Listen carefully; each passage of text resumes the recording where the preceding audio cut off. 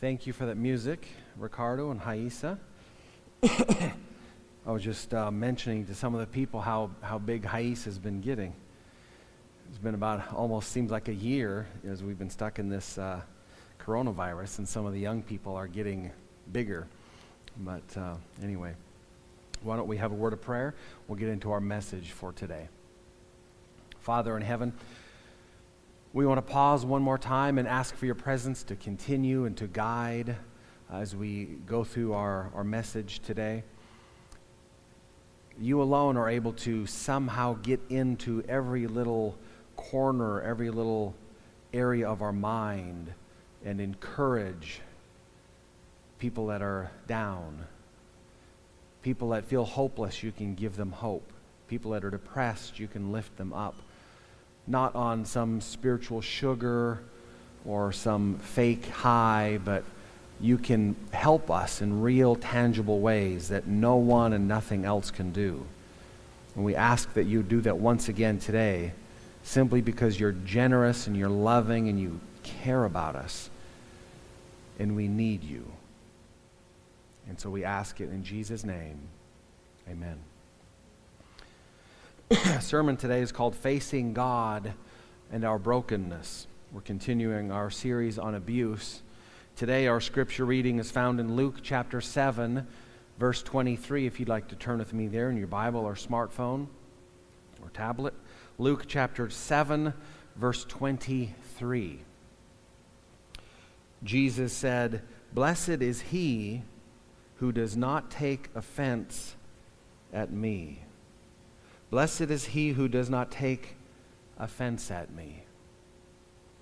How would you feel about God if your spouse beat you on a regular basis? How would you feel about God if your parents beat you on a regular basis? Or how would you feel as a child or a parent if you're spending lots of money sending your kids to a special Christian school or to some group like Pathfinders and they were abused? How would you feel about God? If some of these things happen to you, would you be offended by how God responds? It's something people don't like to talk about in churches very often. But in this world of a very, very broken place, and there's no 100% way to escape the brokenness if you're alive on this planet. I know people that have to answer these questions who live with this as a reality. And the question that I want to continue to echo through the entire sermon today is, are you offended by the choices God makes? As church people, which we are, most of us, which is why we're watching or listening live or through our device, the typical answer for church people is, well, of course not. We're church people. God is good all the time. And we even have the little silly cliche that some churches do, God is good all the time and those kind of things. But in the real world, when we leave our fancy churches, when we go to our house, we go to work, we go to school, and tough, bad things happen to people who don't deserve it for lots of reasons. And God lets people have choices, and things don't always go our way. Are we offended by God, how God is running this world? A few years ago, it was many years ago now, a journalist and several journalists in Boston, they were working for the Boston Globe. It's a very prominent newspaper here in America. They stumbled upon something very serious there in the Boston area. They ended up writing a book about it. It's called Betrayal, A Crisis in the Catholic Church. They won a Pulitzer Prize for their willingness to be a voice to the abused kids. Hollywood ended up turning it into a movie. And they discovered there was, about 90 priests that sexually abused thousands of kids in the Boston area. Thousands of kids. The church didn't help them. They didn't spend any time, money, or effort helping these kids or families. So a secular, non-spiritual entity like a newspaper stepped in to shine light and to help these kids and these families. Because the church wasn't. The church was doing the opposite. The Catholic Church was actually going to great lengths and spending money trying to bury the stories and trying to help the priests and move them to other areas instead of dealing with the real issue. And they weren't helping the kids. The leaders covered it up. They weren't helping. And today there's still around 2,000 cases in that city that are still waiting to go to court because there's still more kids that have been hurt, that have never been helped, never been listened to, that their stories have been attempted to be buried. My motive today isn't to embarrass the Catholic Church. My motive is to just give you a story on how bad things can happen, even with church people. To show you a little glimpse behind the curtain when these things happen, then what? When these things happen to people that hope for better, expect for better, pray for better, and deserve better,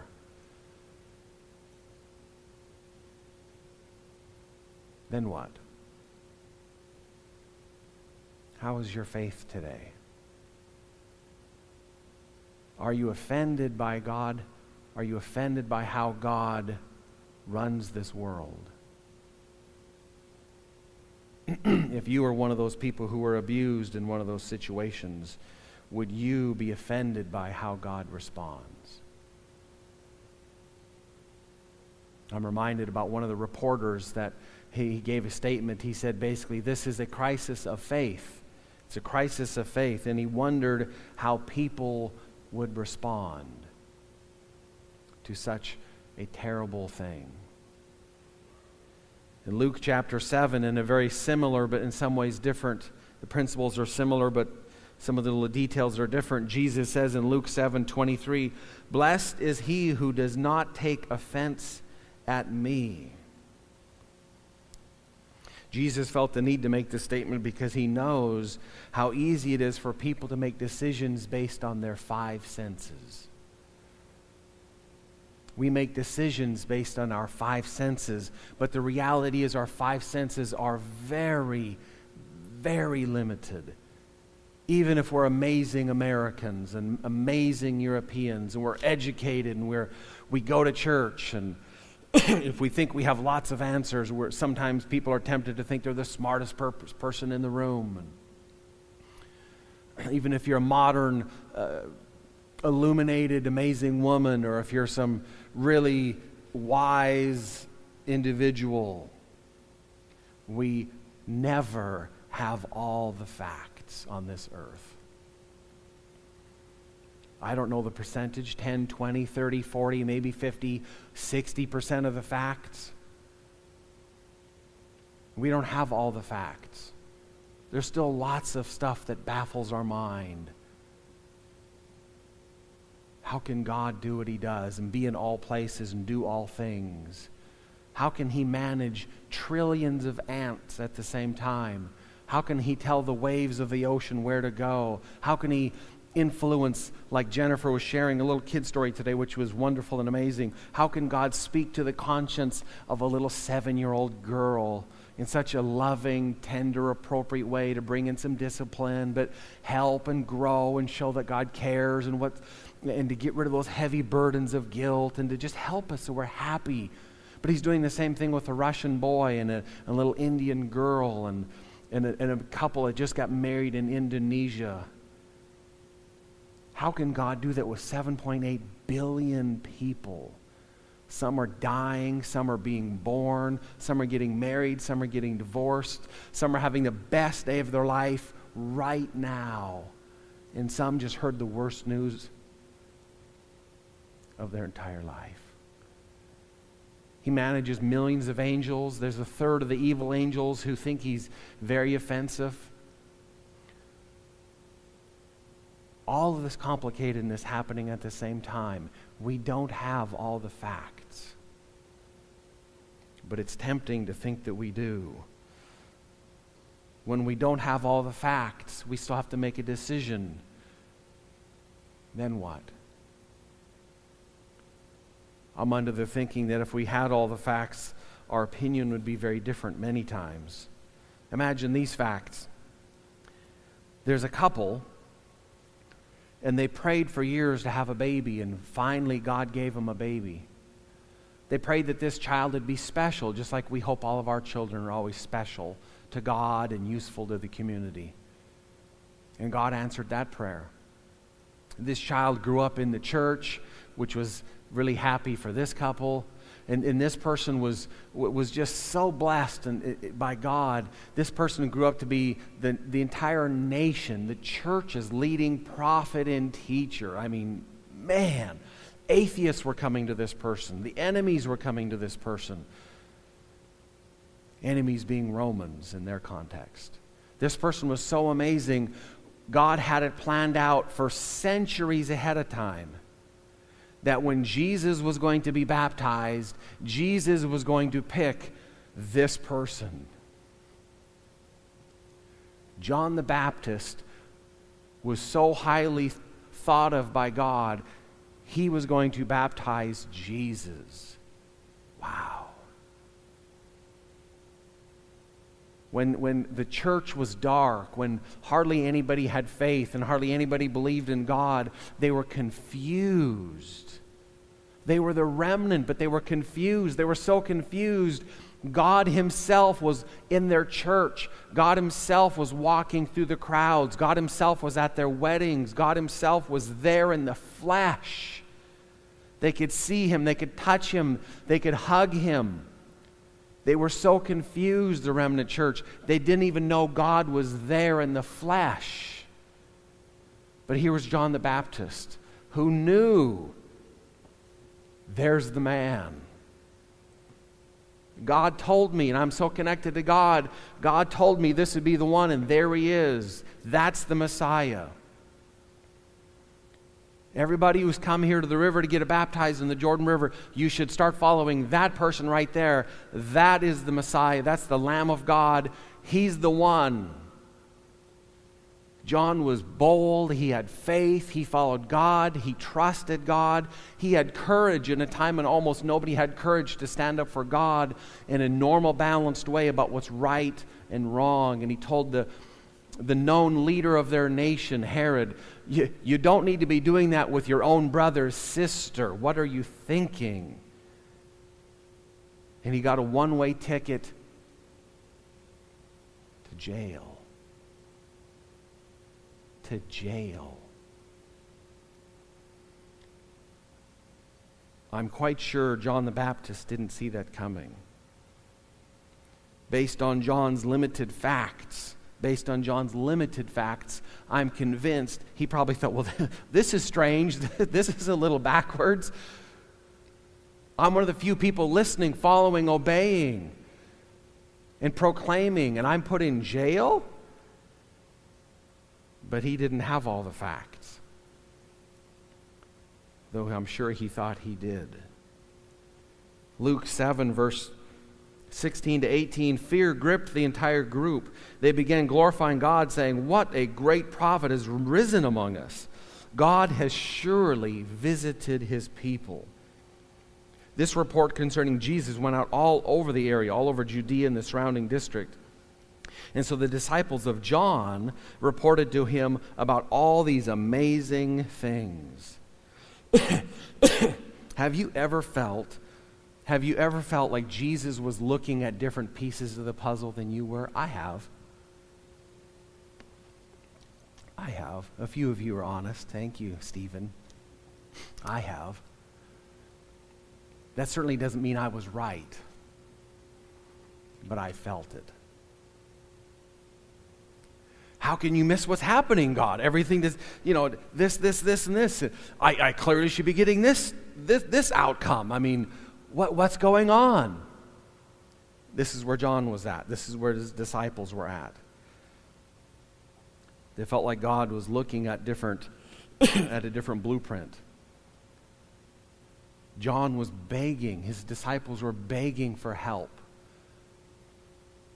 And when Jesus got the news that John was in jail, he intentionally went the other way.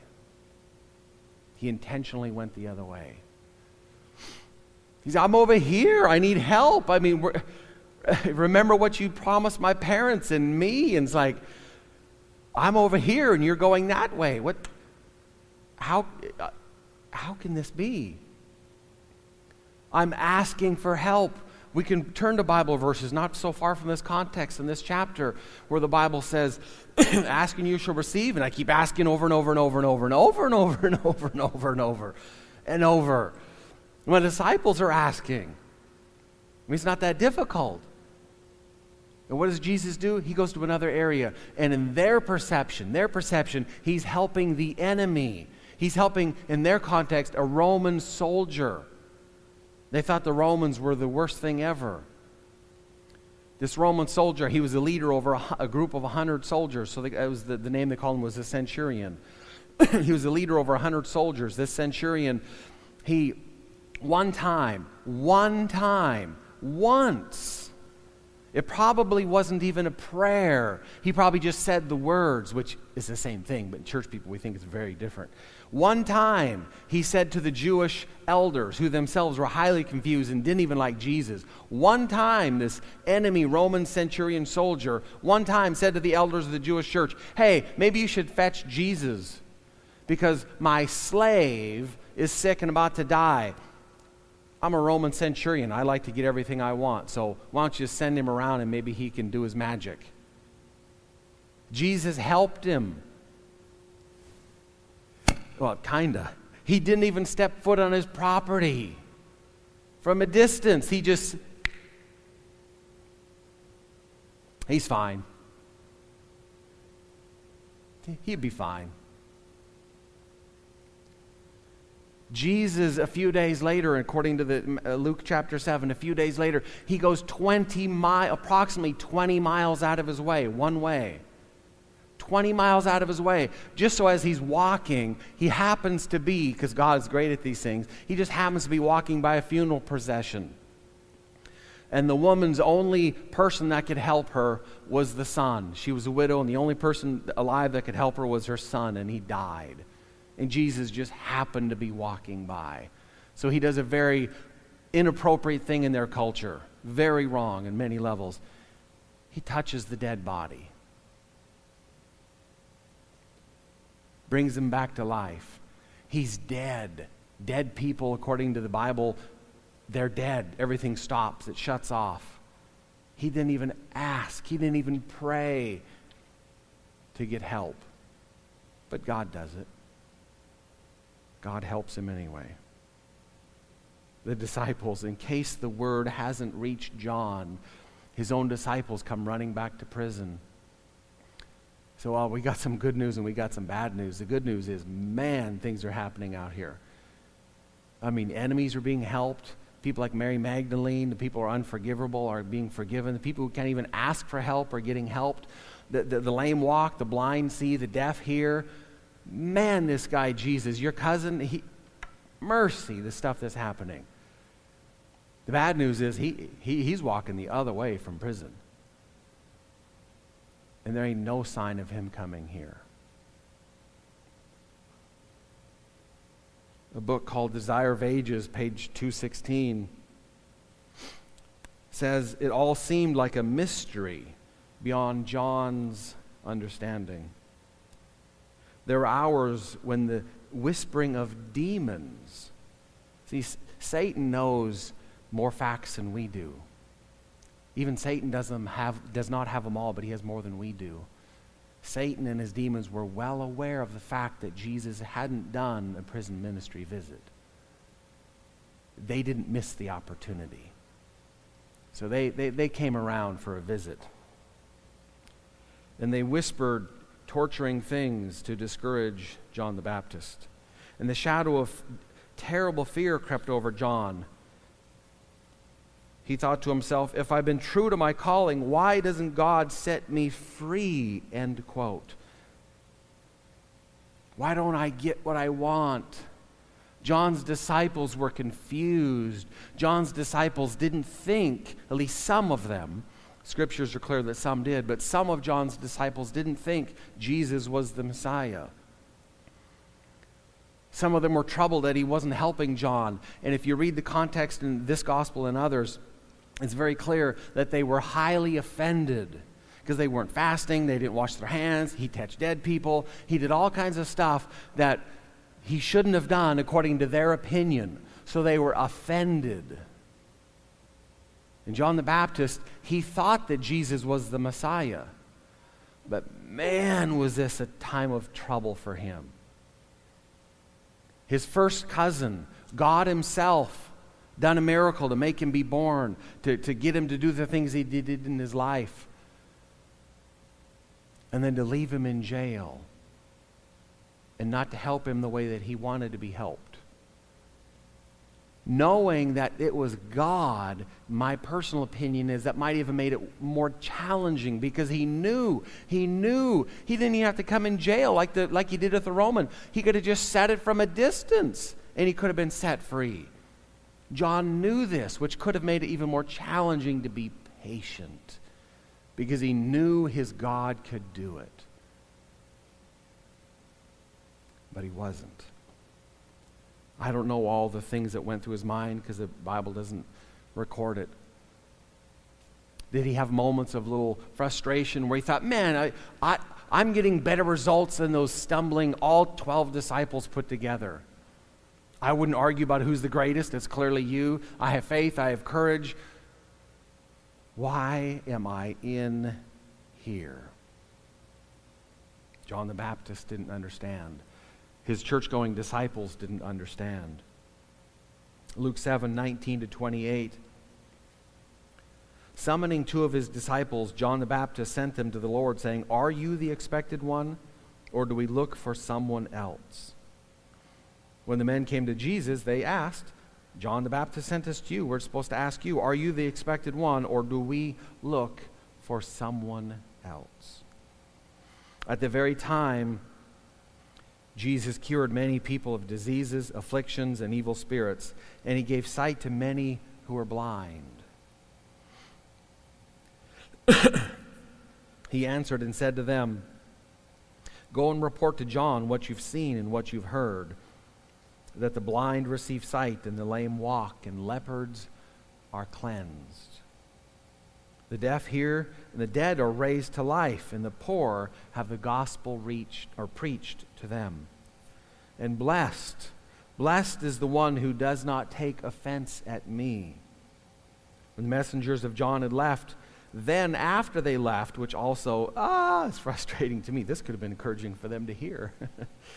But after they left, he began to speak to the crowds about John. "What did you go out into the wilderness to see? A reed shaken by the wind? What did you go out there to see? A man dressed in soft and luxurious clothes? Those who splendidly clothe themselves and live in luxury were found in royal palaces. But what did you go out to see? A prophet? Yes, I say to you, a prophet, one who is one who is more than a prophet. This is the one whom it is written of in the Old Testament. Behold, I send my messenger ahead of you, who will prepare your way before you. And I say to you, among those born of women, there is no one greater than John. Yet he who is least in the kingdom of God is greater than he." Jesus said these words 6 months after John was put in jail.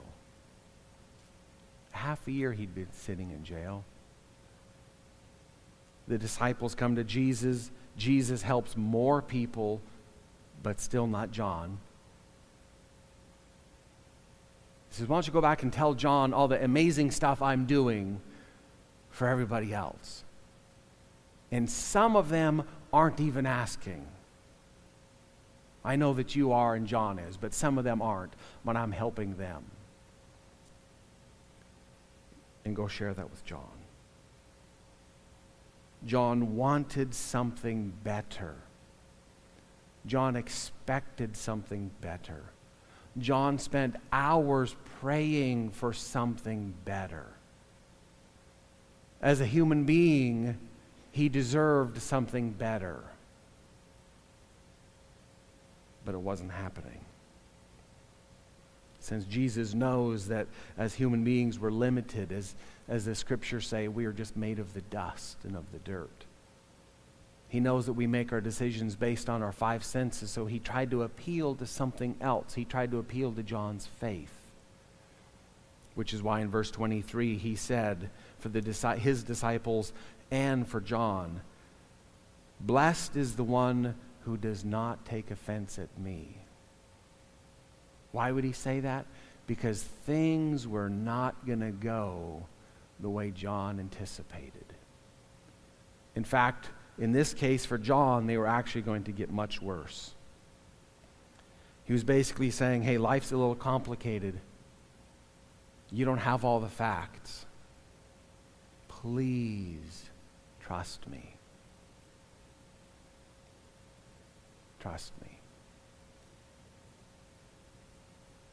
It's hard for people to trust. After another 6 months,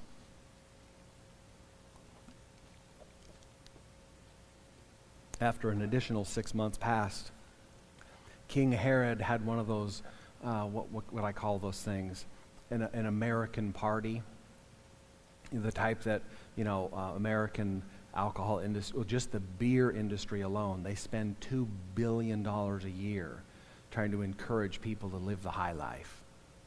We clearly can't attain to that unless we're drunk. And so Herod had one of those exciting parties. And at that exciting party, he decided to cut off the head of John. Put it on the platter so everybody could see his power and his authority and what he wanted to do, while Jesus was somewhere else. And Jesus, in this context, he's saying, well, he's pretty great, but the least in the kingdom will be more blessed than him, because other people would get to see with their five senses and help their faith. They would get to see Jesus die and resurrect. If it didn't offend them, it would help them. Whereas John the Baptist would be dying 2.5 years before Jesus died and resurrected. My personal opinion is Luke, in Hebrews chapter 11, near the end of the chapter, it's a reference to John the Baptist, that he was faithful to the end, that his faith did hold on. But it wasn't because of his five senses.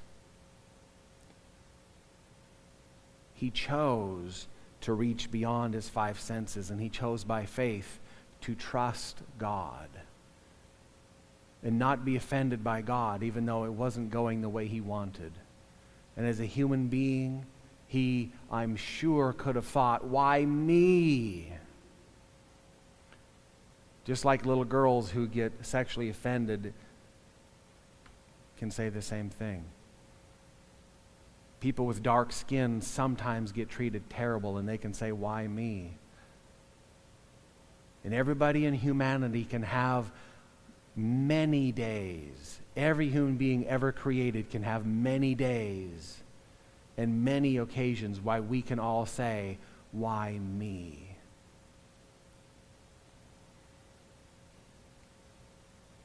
Why me? How's your faith today? If you get treated bad or you get abused in a number of different ways that are possible in this earth, are you offended by how God responds?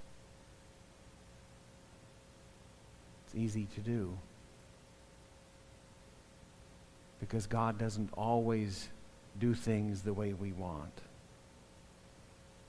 Knowing this, Jesus said very clearly in Luke 7:23, "Blessed is he who does not take offense at me."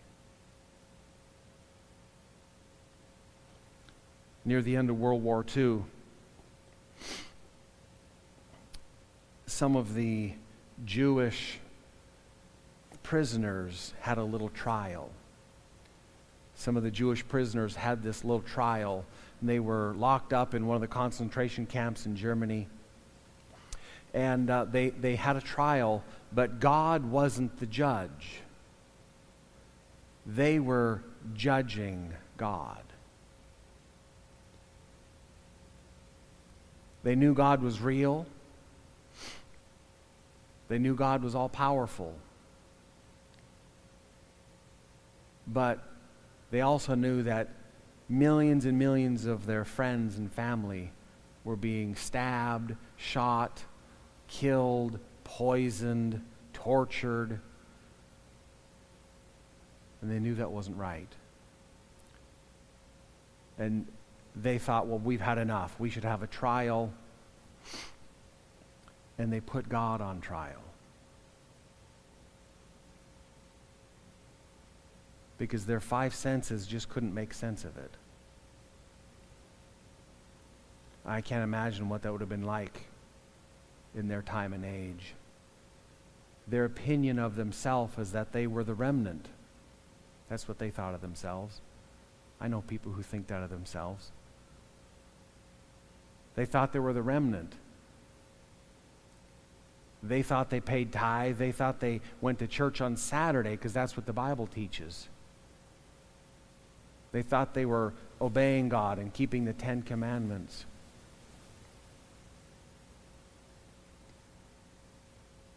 So if I do this, the response should be this. But they were getting a different response.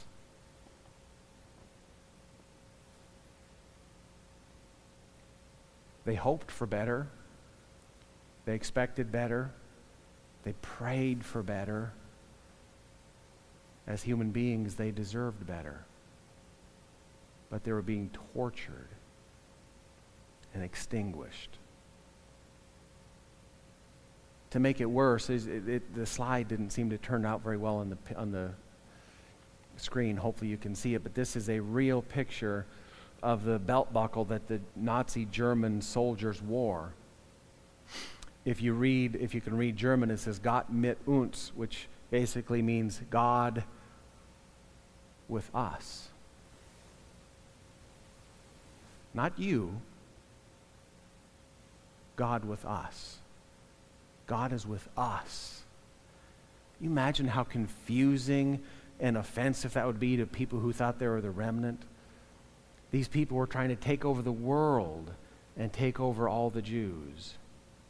And they had the audacity to be telling the world, in case you didn't realize, they thought this was a spiritual war. And they thought God was with us, not you. How confusing that would be for someone's faith that thought they were God's special people to get God's special favor. So they held a trial. I don't remember how long it took, if it was a couple of days or just all day. But they held trial, and God was the one being judged. And they found him guilty. They said, well, God didn't do this, but because God is all-powerful, he's all-present, and he's all-knowing, he could have at least done something to stop it. And because God didn't jump in and stop it, we find him guilty because we are personally offended. And because we're offended, God is guilty.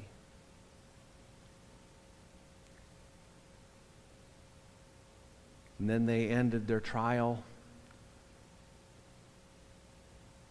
And the most strange thing happened. They decided, well, we should close in prayer. Because after all, some of them still did trust God. And he's God, so we should pray to him. Maybe we just don't understand everything that he does.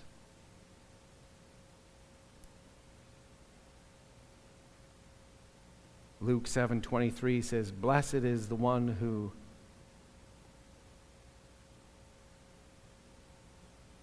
does not take offense at me.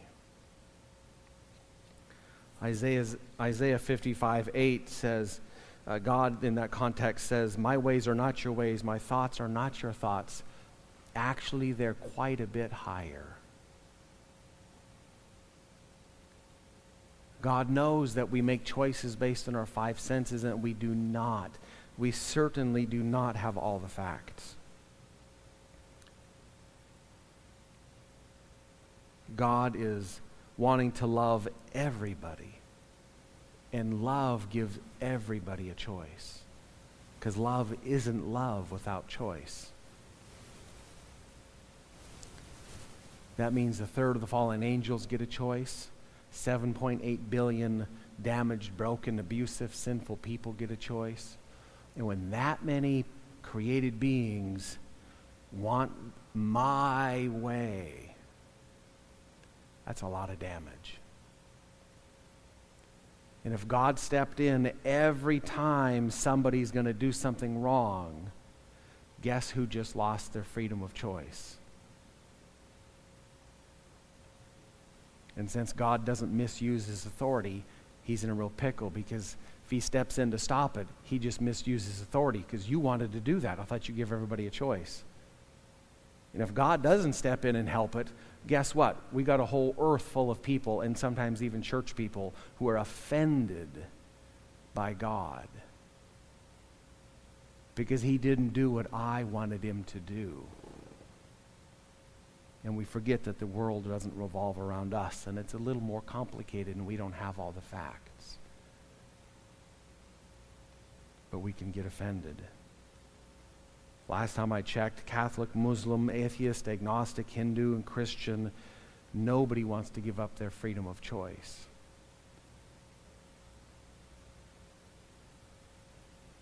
How's your faith today?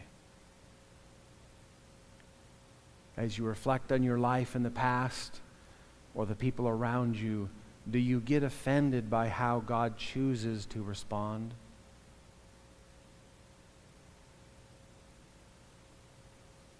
Jesus says, you be blessed if you're not offended by me. God's in charge. He always has been. He always will be. He does it right. He has the long view in mind. I don't understand that. A lot of what happens to me and to other people, I don't understand it. But in that context, Jesus is appealing to our faith. He says, you'll be blessed if you're not offended by me. You don't have all the facts. It's unfortunate.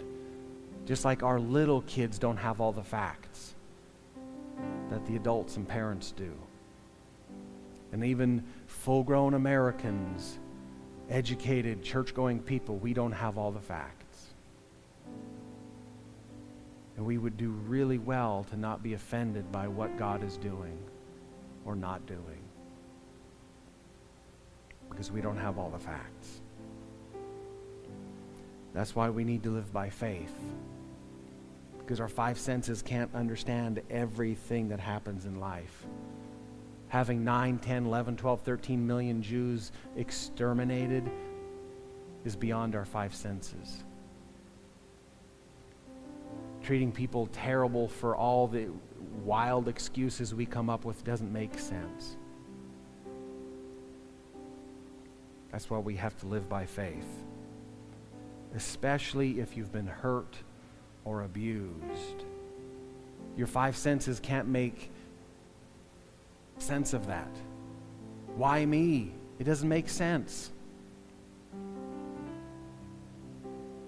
My hope and my prayer is that while we wait for Jesus, because we also, like those Jews in the Holocaust, like John the Baptist and like his disciples, we too hope for better. We too want better. We also pray for better. And because we're humans, we like to think we deserve better. But that 100% guarantee happens in heaven. We're not there yet. So I hope and I pray that you continue to trust Jesus while we wait. And that whatever Jesus chooses to do or allow, that Jesus' leadership does not offend you. But instead you choose to live by faith. In closing, according to the book of Matthew, chapter 24, 25, etc., it was Jesus' words that the worst time in Earth's history will be the end of the earth. If people back then were offended, if people were offended during the Holocaust, and slavery and civil war and all kinds of tragic things that have happened on this earth, imagine how many people were going to be hurt as we get every day closer to Jesus' second coming. It doesn't take that much of an imagination to think there'll be people who Satan will come around like John the Baptist and work overtime to get them to be offended.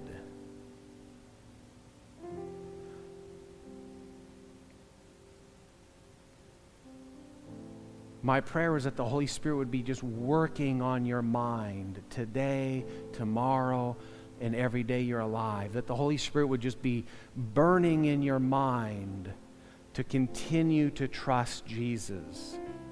Be one of those people. Be one of the remnant, not in word, but in reality and action. Be one of the remnant who truly trusts Jesus and you're not offended, regardless of what's happening in this world. That you wouldn't be offended by what God does or chooses not to do. Let's pray. Father in heaven, these words are quite easy to read.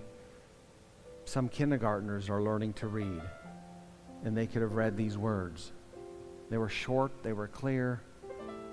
Blessed is he or she, blessed are the people who are not offended by me. They're easy to read, it's possible to understand it. When life gets challenging, when we get hurt, when we get abused, oh man, it's hard for our five senses to grasp that and actually apply it. And so we're asking today, God, by faith, that your Holy Spirit would be putting Jesus in our brain so that we'd be living by faith, so that we're not offended. And instead of being offended, we would live by faith and trust you. And know that this world and our life and things are much, much more complex than we'll ever know while we're on this earth. Help us to trust you. We ask for that blessing in Jesus' name. Amen.